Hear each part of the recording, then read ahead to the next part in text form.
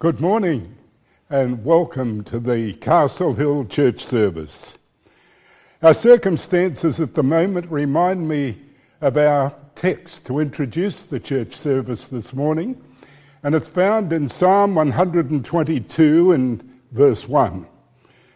I was glad when they said unto me, "Let us go into the house of the Lord."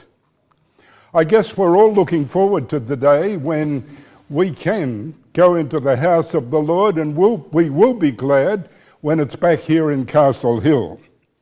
And yet, in another sense, in a deeply spiritual sense, we're rediscovering that the house of the Lord is much more than just a church building, bricks and mortar, comfortable seats, and air conditioning. The house of the Lord is just where we happen to be in fellowship with each other and with our God. During this time of the corona pandemic, the networking has been fantastic.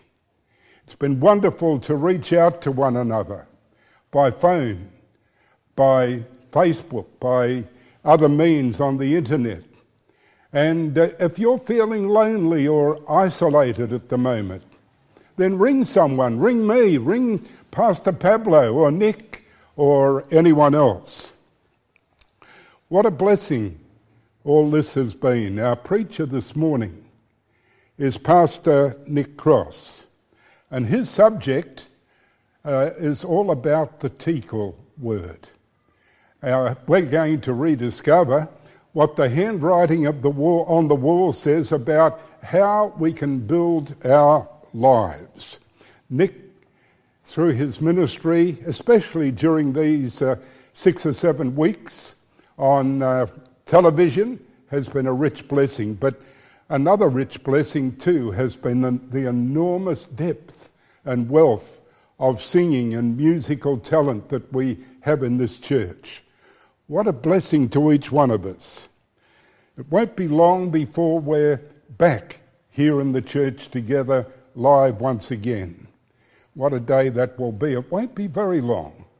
On Tuesday, the 2nd of June, we have a board meeting where our agenda is to map out our strategy so that the moment the government gives the word, we can smoothly assemble back together and enjoy one another's fellowship once again. The Sabbath school, the church service, the potluck lunches.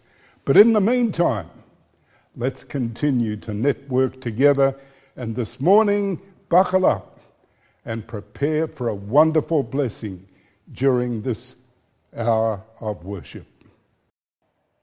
Good morning, Castle Hill Church. It's great to see you again, and I just want to thank you for inviting me into your lounge room. I'm here at church, missing all of you and feeling very lonely here, looking around at all the pews. It's going to be great one day when we get to see each other again in person, all together as a family. We're going to have celebrations. We're going to have so many good memories to be created in the future, and I thank God for that. I thank God for the opportunity to be together now, though, for the way that we can sit together and talk. We can connect over Zoom. We can call each other, and we can invite people over to our house, and we can watch church together. I just want to say a big thank you to the Thompson family for inviting me over to watch church with you last weekend. I know Clancy and your family went across to see church with Jess's family. How awesome is that? So why not go ahead and take this opportunity to invite people over to your house next weekend when we do church again. And yeah, look, we're going to get through this together. It's going to be a lot easier if we come together and connect and just continue to build our relationships as a church. You know, I've been looking at life in Australia in the last couple of days and weeks, and I've been thinking about the fact that things seem to be sort of going back to normal now. I mean, this morning down in the school, all the kids were back for the first day. So it's been months, literally, of like silent schoolyards at lunchtimes, which is just so bizarre for all of us staff who are still at school. And there's all these kids running around today, and they're looking at each other, and they're excited to be together, and they're smiling, and they're just so happy. And I love it. I love being there. I'm really happy that our children are being able to be brought back out into some sense of normal life again. I've been looking around at Towers, and hey, there's toilet paper again. There's sanitizer available. There's pasta. I mean, Sarah loves pasta, so that's good news for us. Not only that, I've seen people just walking around Castle Towers and moseying around, and they feel this kind of sense of, things are sort of getting normal again. I was thinking about that whole phenomenon and about how the fact that right now, this is happening here in Castle Hill and in the Hills District where most of us live. Yet, on the other side of the world, there's some countries that have are doing quite well right now. And there's other countries that are really struggling. Some countries are struggling with just insurmountable amount, of cases of this virus. Other countries are struggling with hunger and very real problems with finding food and a supply that's going to be big enough to cater to the needs of the country.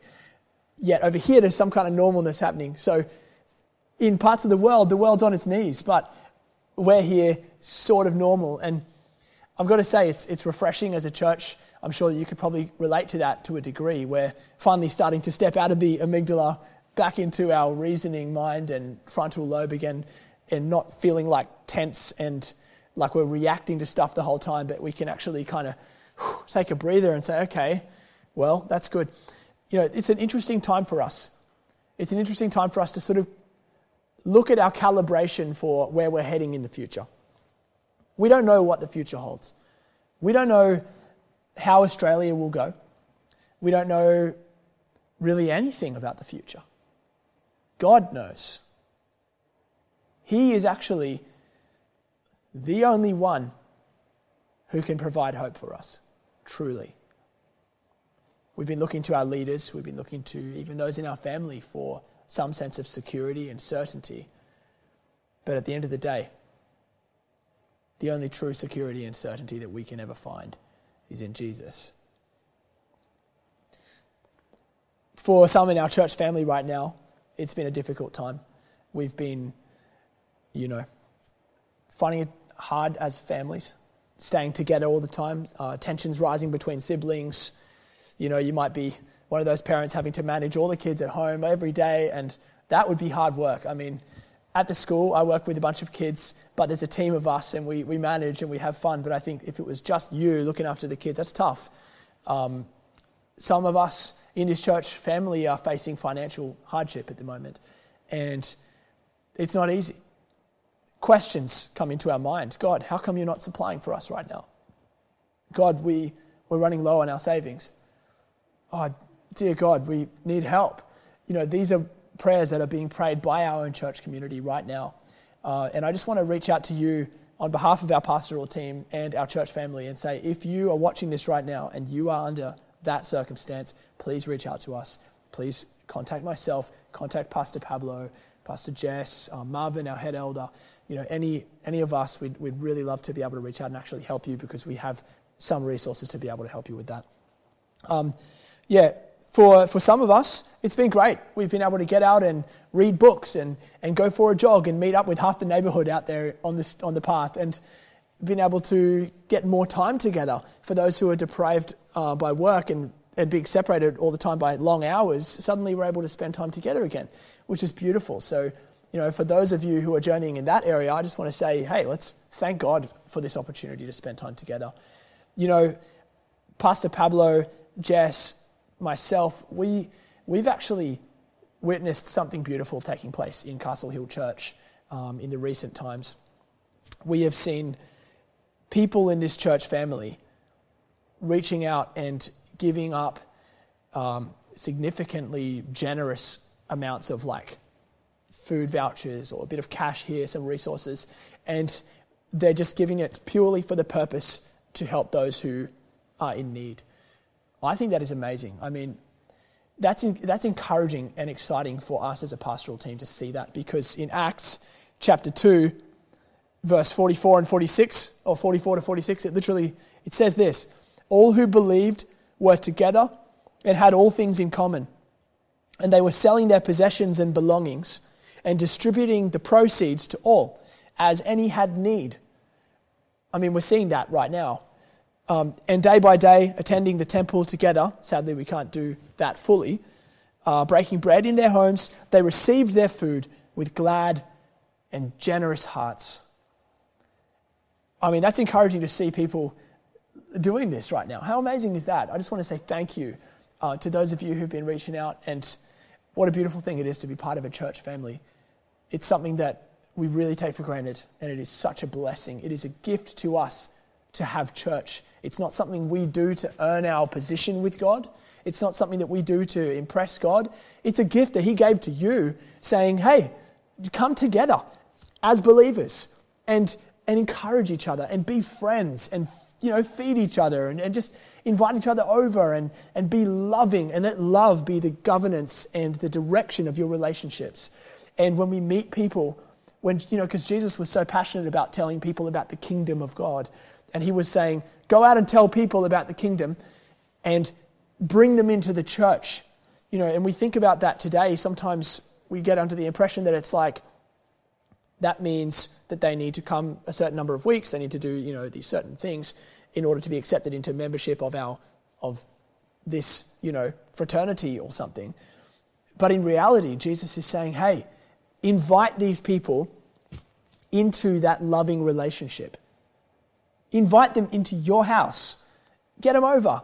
Shout them dinner, just bless them. If you feel like if you hear, oh no, something's wrong, maybe they have an issue with the car or whatever, and you have an ability to help, go ahead and help them. Like, this is our calling as Christians. It's not just to specifically preach the gospel, but also to live the gospel in the way that we live.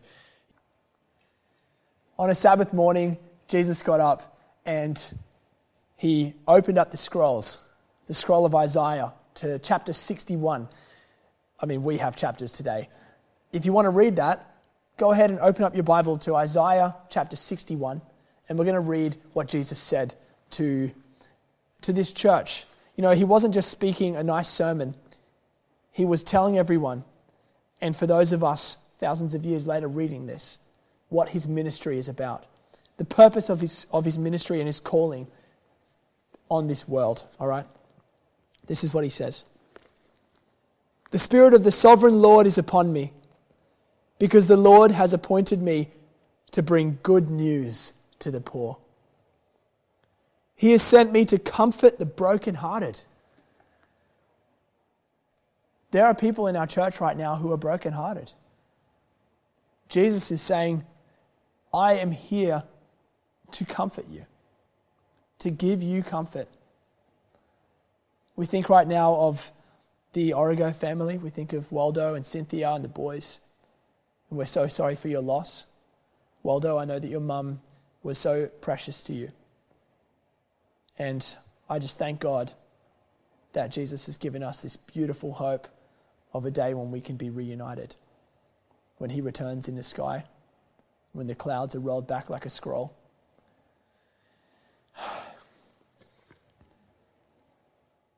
He has sent me to comfort the brokenhearted and to announce that captives will be released, that prisoners will be freed. How many of us are captive right now? How many of us in this church family are captive to something? What is it that we're holding on to? What is it that we're using, that we're grasping onto to try and make it through life? How many of us are being bound by the very thing that we hold on to?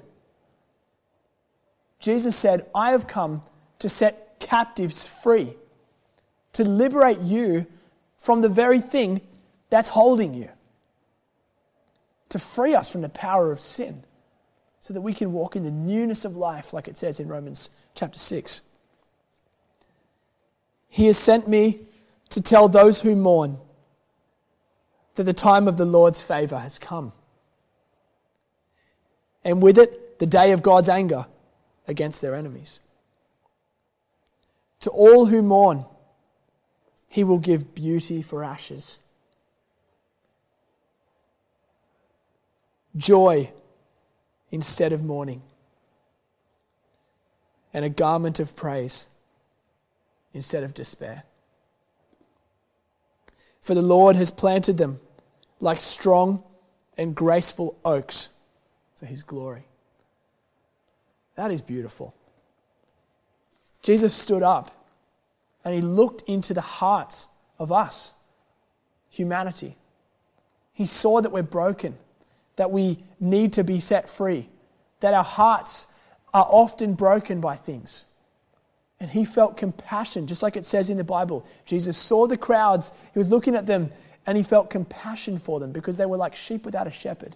That's how he sees us sometimes when we are feeling alone, when we are afraid, when we are concerned and when we're worrying. He looks at us and he has compassion on us. He says, man, I have come to set you free, to liberate captives, to bind up broken hearts. That is amazing. That is so beautiful. And that is who Jesus is. You know, I look around the world today. I don't see a lot of peace. I see a lot of uncertainty. Even here in Australia, right now, there's a lot of uncertainty. People I was speaking with just down here at the school this morning. Parents, concerned, husband has lost their work. They don't know what's coming. There's no guarantee that things are going to work the way that they had imagined that they would. A lot of uncertainty around. The comfort of knowing what's happening seems to be slipping out of our fingers. And it's a time for us to weigh up, what are we really putting our trust into now?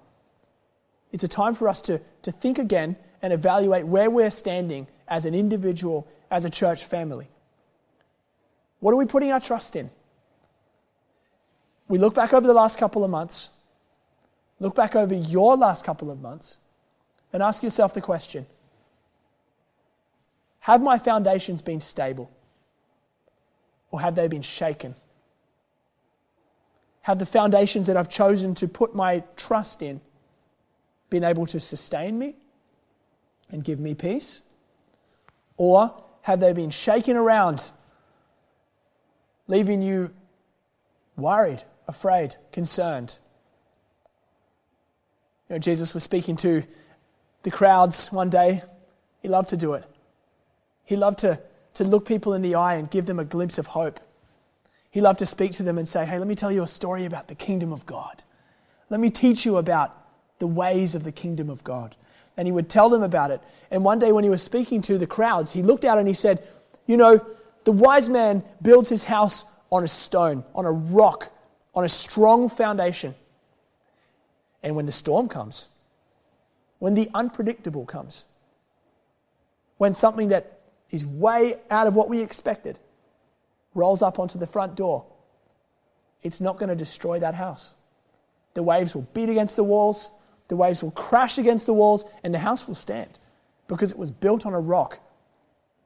And then he said, but those who are foolish, they build their house on sand. And when the waves come and they beat against the side of that house, it can't stand. It collapses. And when it falls, great is the fall. And then he went on to say, anyone who builds their life on what I have to give you, on my teachings, on my relationship with you, on the offering that I'm going to give, which is my own life. Anyone who builds their life on this is building their life on the solid foundation. They are building their life on the rock of ages. I was reading my Bible just the other day and came across an interesting chapter in the book of Daniel.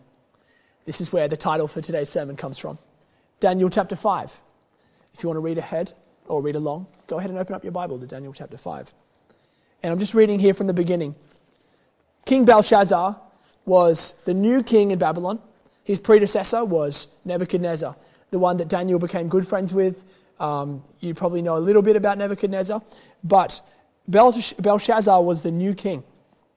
And he was pretty self-confident. I mean, he knew about what had happened with his father. He knew about what had happened in history, but he decided that it didn't really matter for him. He would build his own kingdom. He would have his own ways, and it was all, reasons for him to have pride. So he joins together with 1,000 of his nobles, and he drank wine with them, verse 1. While Belshazzar was drinking, he gave orders to bring in the gold and silver cups that his predecessor Nebuchadnezzar had taken from the temple in Jerusalem. So he and his nobles, his wives and his concubines might be able to drink from them. They brought these cups taken from the temple of God in Jerusalem, and the king and his nobles and his wives and the concubines drank from them. And they drank and made toasts to honor the idols made of gold and silver and bronze, iron, wood, and stone. And at that very moment, they saw the fingers of a human hand writing on the plaster of the king's palace, right near the lampstand. And the king himself saw the hand as it wrote, and his face turned pale with fear. Such terror gripped him that his knees knocked together and his legs gave way beneath him. I'm reading from the New Living. I was reading in the King James the other night when I read it, and it said his knees smote one another. He was so afraid seeing this hand just magically appear out of nowhere and start writing on the wall. I mean, that would be scary, right? He has taken these vessels designed for holiness, designed for work with God, designed for a purpose. And he's filled them with something that numbs our mind to be able to hear the voice of God. He filled it with something that takes away our ability for our hearts to hear the voice of God. And instead, it turned their attention to these gods made out of gold and wood and rock and things that can't hear. They can't respond. These gods don't have any power over us. It's just a golden statue. You know, in that region of the world at that time, Satan was using golden statues as his way of setting up, items of worship for people. And they'd bow down and worship these gods. But he hasn't given up on his methods. There's still things out there today that he is putting right in front of us, hoping that we will give our allegiance to it, hoping that we will give our adoration to it instead of to God. I hope that's not us. I look at what we're meant to be. We are vessels. We are meant to be designed for holiness, not to be filled with these things that numb our minds from God, from walking with Him. They saw the finger writing on the wall and panicked. And suddenly reality kicked in. And these words started to write up on the wall. And they said, Nemi, Nemi, Tikul, Upharsin. I hope I pronounced that right. In verse 27, after Daniel had been summoned and brought in, all of the astrologers, the magicians, the wise men, they were all brought in, and none of them could give an explanation of why this writing had happened or what it meant. They were looking at it and they couldn't understand the language. But Daniel came in. Daniel, in previous times in history, had been brought into the king and he'd been able to solve mysteries because there's a God in heaven who walks with us and reveals mysteries. So Daniel comes in and he looks at the king and he looks at the writing on the wall. That middle word, tikul, I based the sermon on this, called the tikul talk, right? The word tikul literally means this: being weighed, in verse 27, being weighed and having been found wanting. Or, as the New Living says, you have been weighed in the balances and have failed the test. That's heavy. That is heavy. I mean, I would never want that to be pronounced over my life. I look around the world today and I see a similar thing taking place. We are looking around. Society is looking around. We're starting to weigh up what's really going on in our world. And we're slowly discovering that it's not passing the test. Many are looking at the injustice and suffering around the world. And they're saying, well, how can we prevent the world from going back to normal after the end of this virus? Because the way it is now, it's just not passing the test. Others are weighing up our leaders. And with contempt, they're calling out that they have been found wanting. Pretty well, almost always morally, right? There's large-scale conspiracies around about the behind the scenes of the world and how it's actually not innocent, and it's there's people out there to get us. As Christians, we read the Bible and Paul says, hey, our battle isn't against flesh and blood, but it's against principalities and powers in the spiritual places. So we know better as Christians, and we look and we say, yeah, there is something going on in the background. It's called the Great Controversy. And there's a battle going on, no doubt. Many of us, on behalf of the world, are feeling a need to protect the world from humanity. To protect Gaia from the virus of humanity. People use those words, and it's terrible. I mean, the damage that's been done to the world is terrible, and we are being found wanting in our treatment of this world. God has placed us here as people to look after this world and to care for it. But at the same time, we're turning against each other, and we're going after each other when the battle isn't against flesh and blood. It's so much bigger than that. I was reading this when it says being weighed and found wanting. And I thought to myself, I can prevent this. I can prevent myself from being weighed and found wanting by weighing up my life now. By weighing up where I'm standing now. And seeing if my foundations are passing the test or if they're being found wanting. Instead of waiting till that day when every knee will bow, I can look at my own life today, and so can you. Church family, we always need to do this as Christians. Jesus wants to lift us up and fill us with the joy of his salvation, the oil of gladness. He wants to set captives free and bind up our broken hearts. But at the same time, we need to be sober-minded. We can't build our foundations on things that will crumble under pressure. We can't build our lives on money, on wealth and assets and our jobs and our careers. We can't build our life on these things that can just slip through our fingers like sand. There's only one place to build our house. There's only one place to build our life, and that is on the rock of ages. We long for comfort as people. We come to church for that. We come to church to be given a little bit of hope. To see that, the glimmer of the beauty of God. The thing that brought us here in the first place. I remember the first time. Romans 5:8. God showed his great love for us. And that while we were still sinners, Christ died for us. And that's the one that broke me into tears. You have a story like that too. Maybe it's still being written. Jesus has got a story for you. When we're looking for comfort, what are we turning to? Because it starts out something like that. It starts out looking for comfort, and it ends up becoming a foundation of our life if we're not careful. In 2 Corinthians chapter 3 and 4, 2 Corinthians chapter 1, verse 3 and 4. Check this out if you want to join me. Coming to the end now. 2 Corinthians chapter 1, verse 3 and 4. Paul is writing to the church in Corinth, and he's writing to you and me too.